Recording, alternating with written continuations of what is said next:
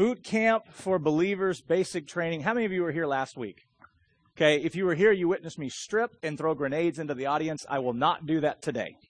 That was a one-time offer. Only one.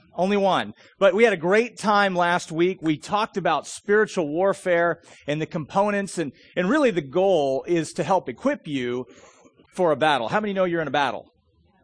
How many know that Jesus won the war? So he won the war, but you're in a battle.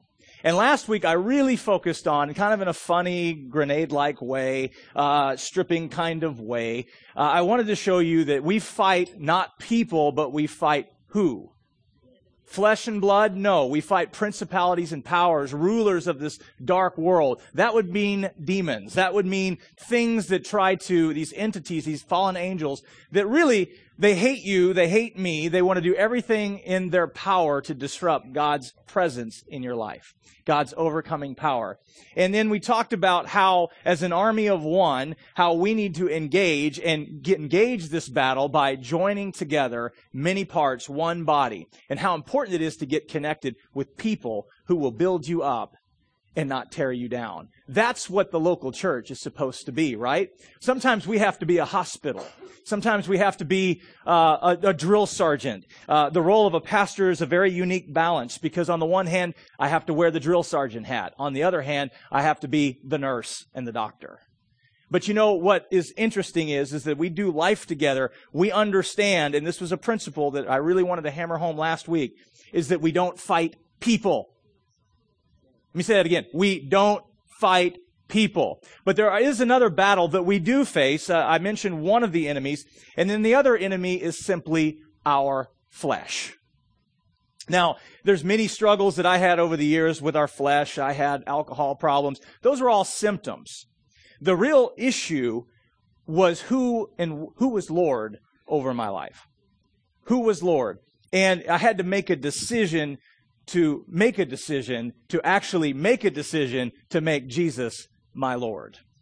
And I'll tell you that flesh battle rages all the time. We also fight our flesh. And really there's three components that I really feel like today, while there's many battles, there's three components that if you can get this, if you can get revelation on this, I believe that it will transform your Christian walk. And so really, I'm speaking to believers today. But if you're not a believer today, at the end of this service, I will pray you into the kingdom. Amen. And you can become a believer and then be equipped. Sound like a plan?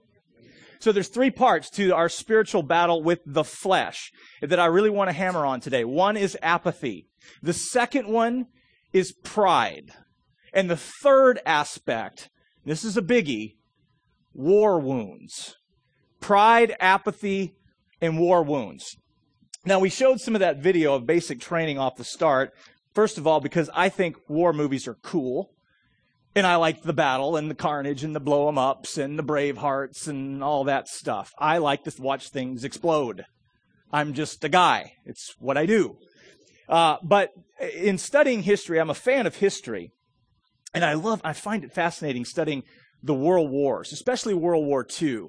And as I studied history, World War II, it's interesting. America was at a unique time. They'd just come off World War I. They were tired of war. And so here we are in the 1930s. Hitler's on the rise. He's about to sack England and sack France. And here's America. And the prevailing thought is, America, wake up. There was a strong rise for isolationism. They wanted to, hey, we're separated by these waters here. We'll just leave that be. That doesn't affect us. But see, Franklin Delano Roosevelt, who was the president at the time, said this will not stand. What affects Europe will eventually affect us.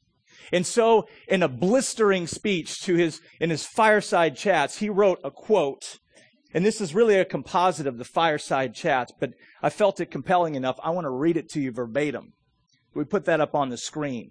And so this is in his fireside chat, and here's what he says. How long is America going to pretend the world is not at war? From Berlin, Rome, and Tokyo, we have been described as a nation of weaklings and playboys who hire British, Russian, or Chinese soldiers to do our fighting for us. Tell that to the sailors who today are hitting hard in the far waters of the Pacific. Tell that to the boys in the flying fortresses. Tell that to the Marines. We've been trained to think that we're invincible. But our people think Hitler and his Nazi thugs are Europe's problem. We have to do more. Does anyone think that victory is possible without facing danger? In times like these, we all need to be reminded of who we truly are. That we will not give up. We are at war.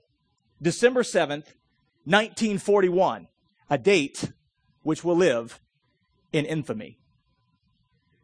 When Pearl Harbor was bombed, everything changed. America realized war's here.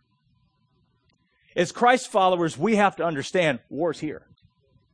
We have to understand that we're in a battle, whether you like it or not. And in these three little snippets that I want to address on apathy, pride, and war wounds, if we can get revelation of this, it will change the way we do life together.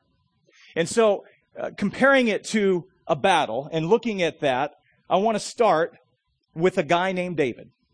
Many of you have heard of David. You know, it's interesting. A lot of younger people I talk to, they barely know Moses. They kind of know David. They think Jesus is a prophet. That's the culture we live in today. Now, I know that's astonishing to some of you, but that's what we face. And there's an apathy that really, I believe, is pervasive in America. I mean, you know what? I'm like you. I like sunshine in Wisconsin in May. And I really sometimes, my flesh does not want to come to church. Because why? I war against the what? The flesh. Well, first of all, I have to come because it's my job and I have to preach. So I really have no option unless I want to starve, you know. But the reality is we face the flesh. So David, talking about David. Let's talk about him. Now, he's famous for Goliath. He's famous for slaying that giant. But here's what David forgot. We're going to go over this text in just a second. David forgot about yesterday's giants. You see, yesterday's giants, yesterday's victories will not kill today's giants. In fact, that's so important. I'm going to say it again. Yesterday's victories will not kill today's giants.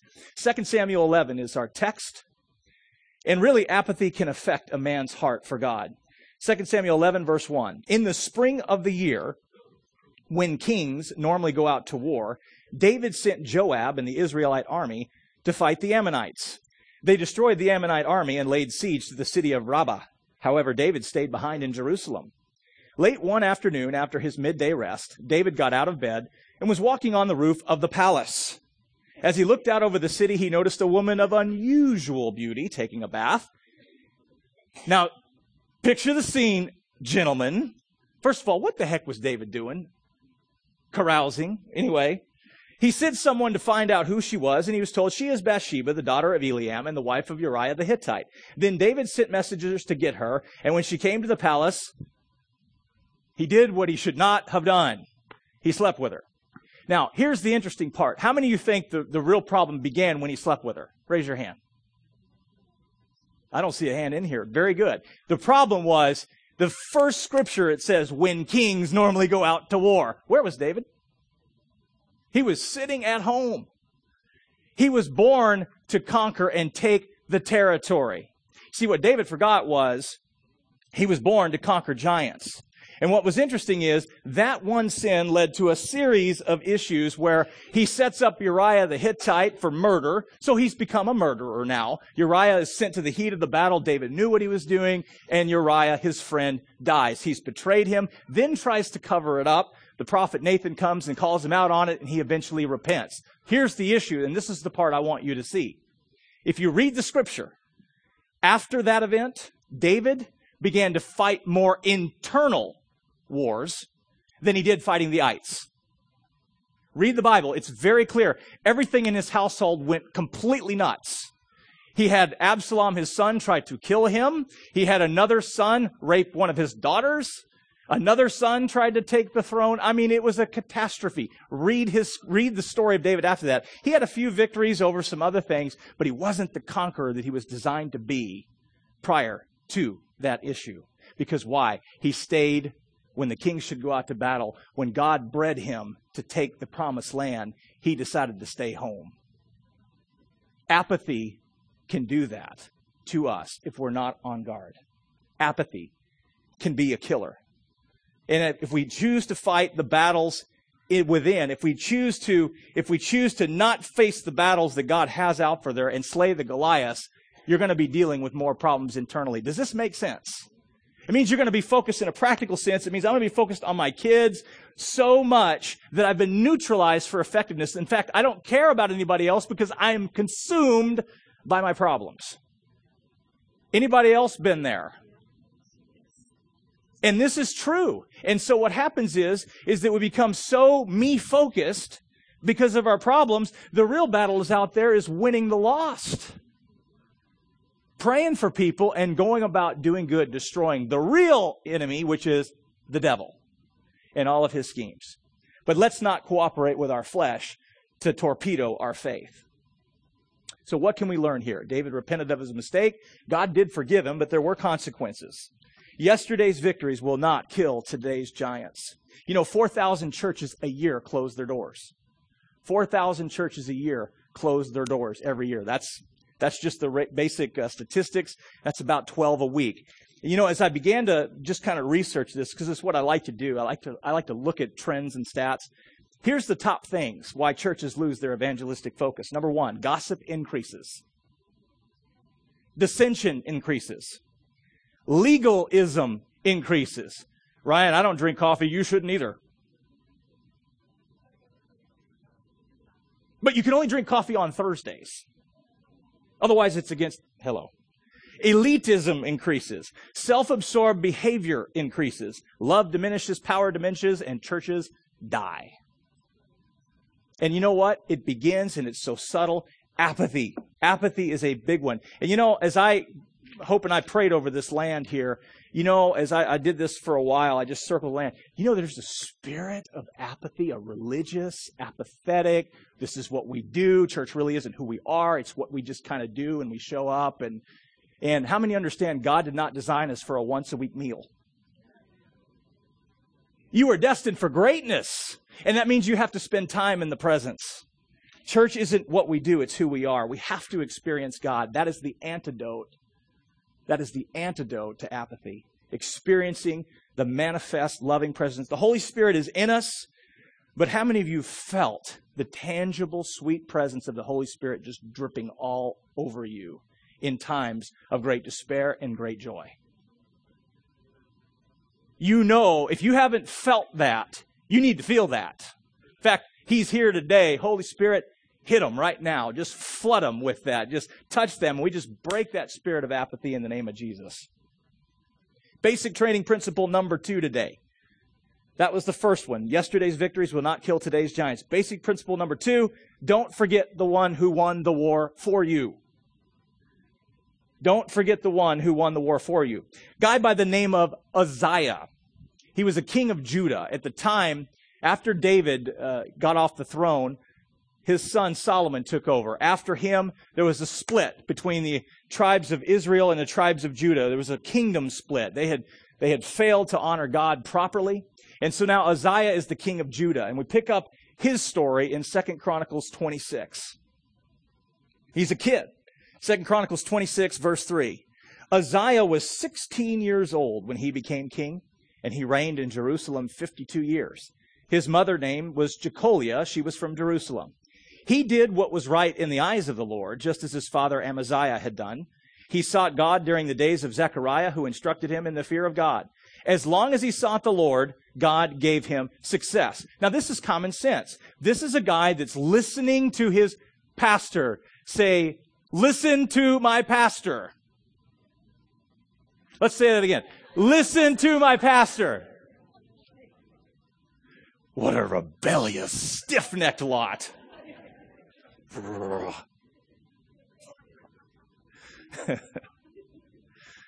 Oh my. Uzziah. So he's listening to godly counsel. He's got good friends. Zechariah is teaching him the ways of the Lord. He's listening to his counselors. And guess what? Things are happening. Good things are happening. But now we skip down to 2 Chronicles 26, verse 15, about 10 verses later.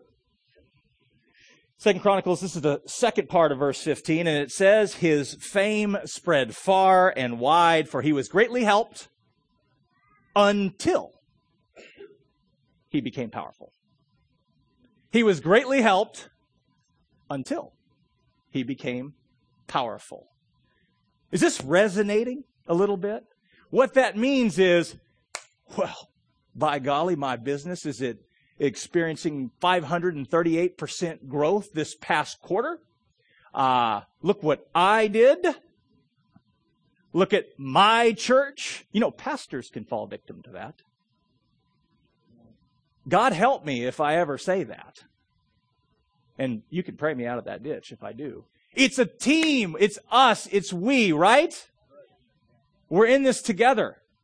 And so what Uzziah made the mistake was he started going until he became powerful. Don't forget the one who won the war for you. That would be the Lord. Verse 16, but after Uzziah became powerful, his pride led to his downfall. He was unfaithful to the Lord his God and entered the temple of the Lord to burn incense on the altar of incense. Well, that was a big no-no. That was left for the priests. So not only is he trying to basically run the whole free world, now he's trying to tell the pastors how to shepherd the sheep.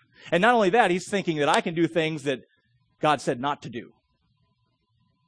What was Lucifer's big one? You know, Lucifer was a worship leader. Satan was a worship leader. He was in the presence of God. So here's a man who knew, who brought him success, who knew it, who began to read his own press clippings. And it led into a place where eventually he contracted leprosy, and he started off so strong. And on his tombstone it said he had leprosy. Folks, it's not how you start, it is how you finish, and pride will mess you up. Pride and apathy. You know, I can be accused of a lot of things, but one thing I can't be accused of is that I burn for the Lord. It's why I stomp and froth and spit, do ridiculously weird things, say things sometimes maybe I shouldn't have, but I'm trying. I'm engaged. I'm in the game. I can't be accused of apathy. I can be accused of other things, but not apathy. Why? Because what God has done for me, I burn to share with you. And I pray that you burn to share with others, because each of you is an epistle written by the Lord. You have a testimony, now share it. I don't want to hear I'm afraid. Guess what? Get over it. We all face fear. I asked Pastor Arnie, who probably has the greatest, that I've witnessed personally, the greatest one-on-one soul-willing capacity and anointing I've ever seen in one human being. And I asked him, I said, when you share Christ, right at that moment of impact, do you feel fear? He goes, every time. I feel it. But what I realized is I need to get over me. That means I need to invest and invite people to church. I need to invest and invite people. And not only, let me tell you this, it's not about just conversion. Let me tell you, when I wasn't a Christ follower, the last thing I wanted to be was converted. I wanted to be told the truth, and I wanted to be loved. Invest in me personally. Show me that you care, and then you've got my attention. Invest in people. You know, I make it a mission. There's plenty of people that I know that don't know Christ that I just enjoy being around. How many of you enjoy being around people that don't know the Lord? You know, I like to lift weights. I need to lift some more to get in better shape. But the idea is I like to talk weights with people that like to lift weights. I like to pick their brains. And there's a lot of them that are, you know, quite frankly, are quite carnal. They just are. But you know what? I enjoy being around them. We need to enjoy being around people who are messed up just as much as we are. Hello? We need God. But we need to have fellowship with them. And we need to remember that it's not all about us. Basic training principle number 2, don't forget the one who won the wars for us. Basic training principle number 3, war wounds will happen. If you are a Christ follower, not only will you have war wounds, the attack will intensify.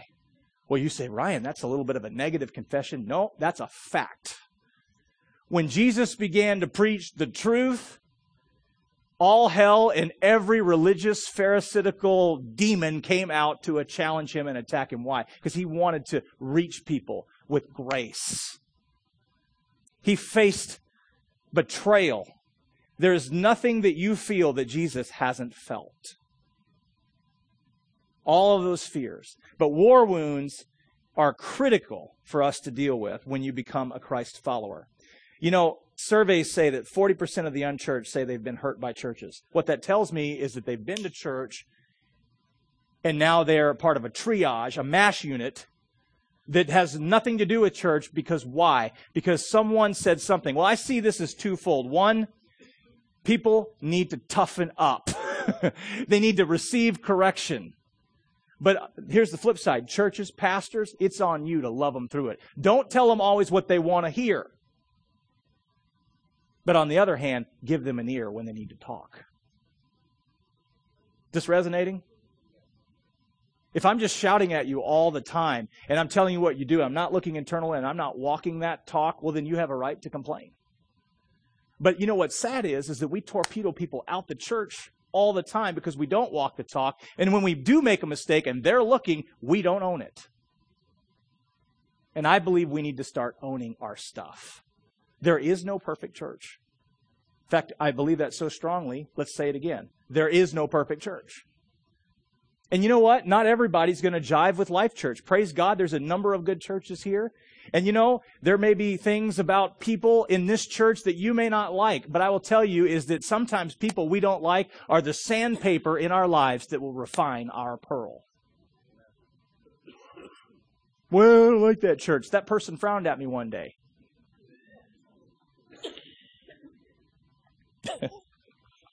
Now, you know what? I've been there. The reason I'm speaking to this is because I've been there and I understand war wounds. Now, here's the other thing. I believe that there are people out there that need to be Christian Rambos on a recon mission, and they're called to do that, but because of their own junk, they refuse to reach out. Why? Because they have wounds.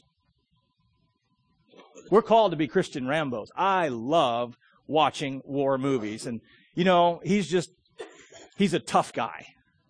But, you know, as Christians, we need to be tough on the enemy, but tender with people.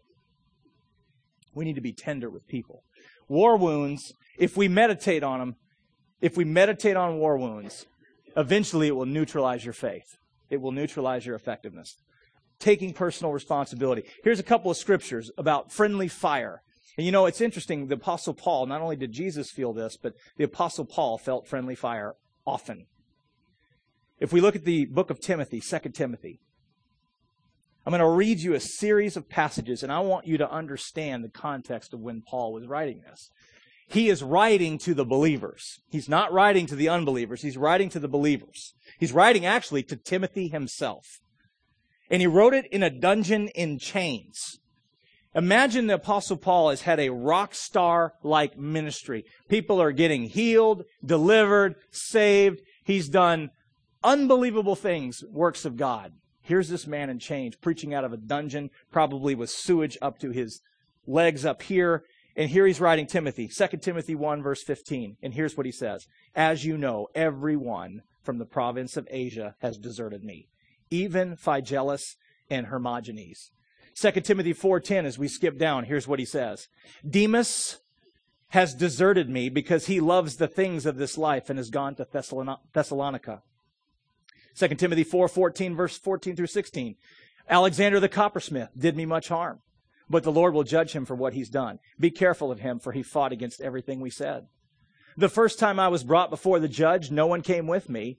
Everyone abandoned me. May it be not counted against them. The key part to that scripture of all those, this is in one letter. He's basically detailing all of his war wounds. He's poured into lives of people. And how he's in a dungeon. I mean, now think about how you would feel. I guarantee you there's half of us in here that we wouldn't make it that far. Gosh, Ryan, you're being a little mean. No. Here's the thing. We got to toughen up. We got to understand we're in this battle. And we've got to forgive people much. We have to keep short accounts. If you nurse that wound, you feed it, you relive it, you rehash it, you talk about it, you intellectualize it, rationalize it, that sucker will own you. Ask me how I know. We have to keep short accounts. We have to keep short accounts. Paul forgave. He carried on his message. You know, he was beaten, flogged, abandoned, shipwrecked, deserted, busted, and disgusted. But he never, ever, ever forgot that he was there to serve. And he was empowered by the grace of Jesus to go about serving even in chains. Wow. This guy's tough.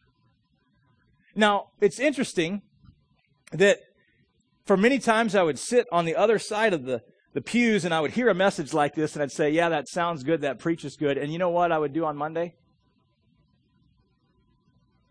Nothing. I'm really contending with apathy in our lives today, okay? I'm really contending with pride in our lives today, and I'm really contending with your war wounds today. Let it go. Let it go. Because the enemy will send you ample opportunity when you begin to take a step of faith and start saying, yeah, I'm going to reach the lost. When you start going after the enemy territory, two things will happen. One, God will protect you when you keep short accounts and you forgive much. He will supernaturally protect you in that battle. And then the other thing he'll do, he'll take care of your internal problems. The ones that David was always having to fight, guess who will take care of those problems? The Lord will. You go about doing kingdom work, he'll take care of you. Take care of God's house, he'll take care of yours. We get it opposite. When I'm ready, when everything's perfect in my world, well, then I'll serve. Then I'll join a church. Then I'll get engaged. Then I'll join a life. Are you guys hearing this? This is so critical for our growth. You know, we have a best life now. But friends, you are going to be in a fight. Just like Franklin Delano Roosevelt said, we cannot stand by and watch evil run roughshod over this community anymore. It's done. You are born to fight. Now let's use our weapons. The weapons of peace, God's righteousness. I'm the righteousness of Christ. I have His perfection for my imperfection. Sorry, devil, that one doesn't work. Well, let me feed you a little unforgiveness. Sorry, devil, that one doesn't work. Well, let me jack with your job. Sorry, devil, there's my peace. That one doesn't work. I'm preaching better than you're responding. Amen. The weapons of our warfare are not carnal, but mighty through God and the pulling down of strongholds. The battle is in your mind. The battle is your flesh. Let's take captive that thought and never lose sense of the mission. I love the movie Chronicles of Narnia. I'm going to show you a clip here in about a minute. And in the Chronicles of Narnia, the latest edition, The Voyage of the Dawn Treader, King Caspian and Edmund have this alpha male power struggle. Both want power. Well, eventually, Edmund begins to realize his place. Instead of fighting each other, that church is my problem, that believer is my problem. Instead of fighting each other, they realized who the enemy was. It was the White Witch. Watch this clip and tell me that this isn't exactly a picture of where the body of Christ should be.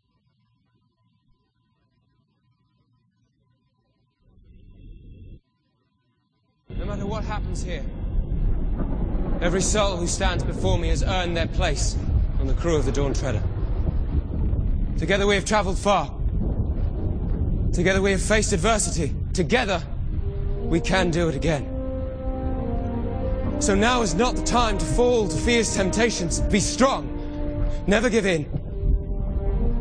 Our world, our Narnian lives depend on it. Think of the lost souls we're here to save. Think of Aslan. Think of Narnia. For Narnia!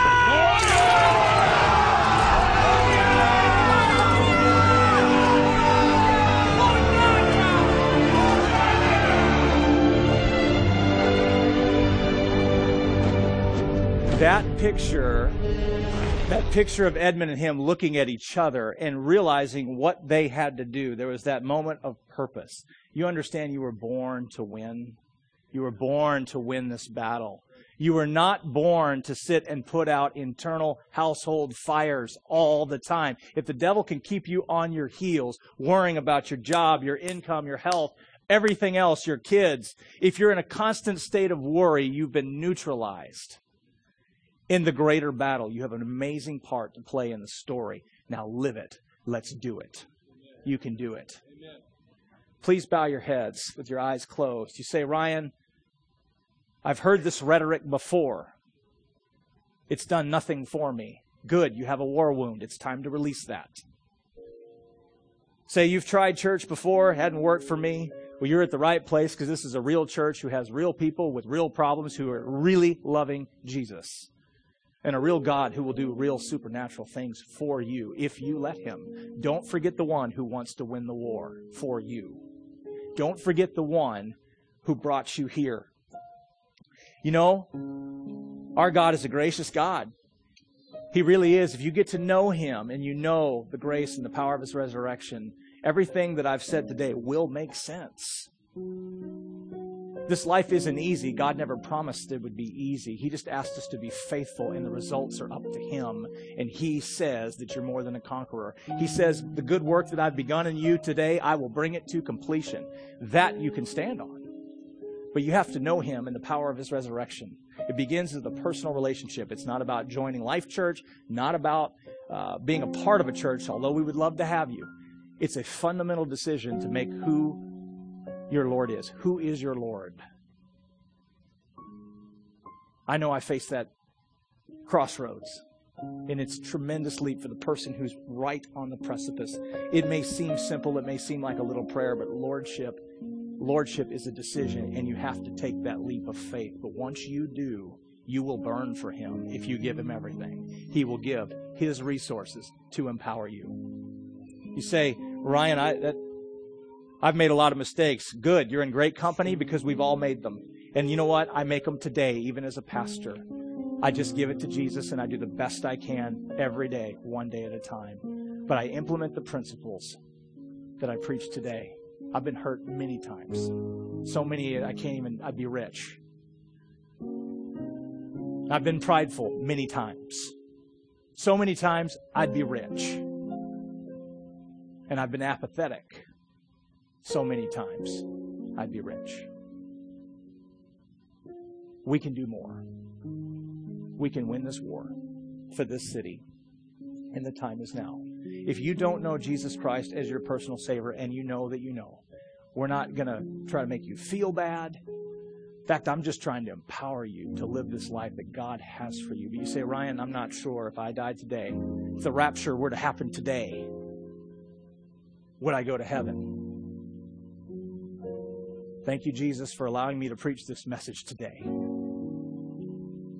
For you. If you don't know, would you raise your hand right now? And I want to be sure.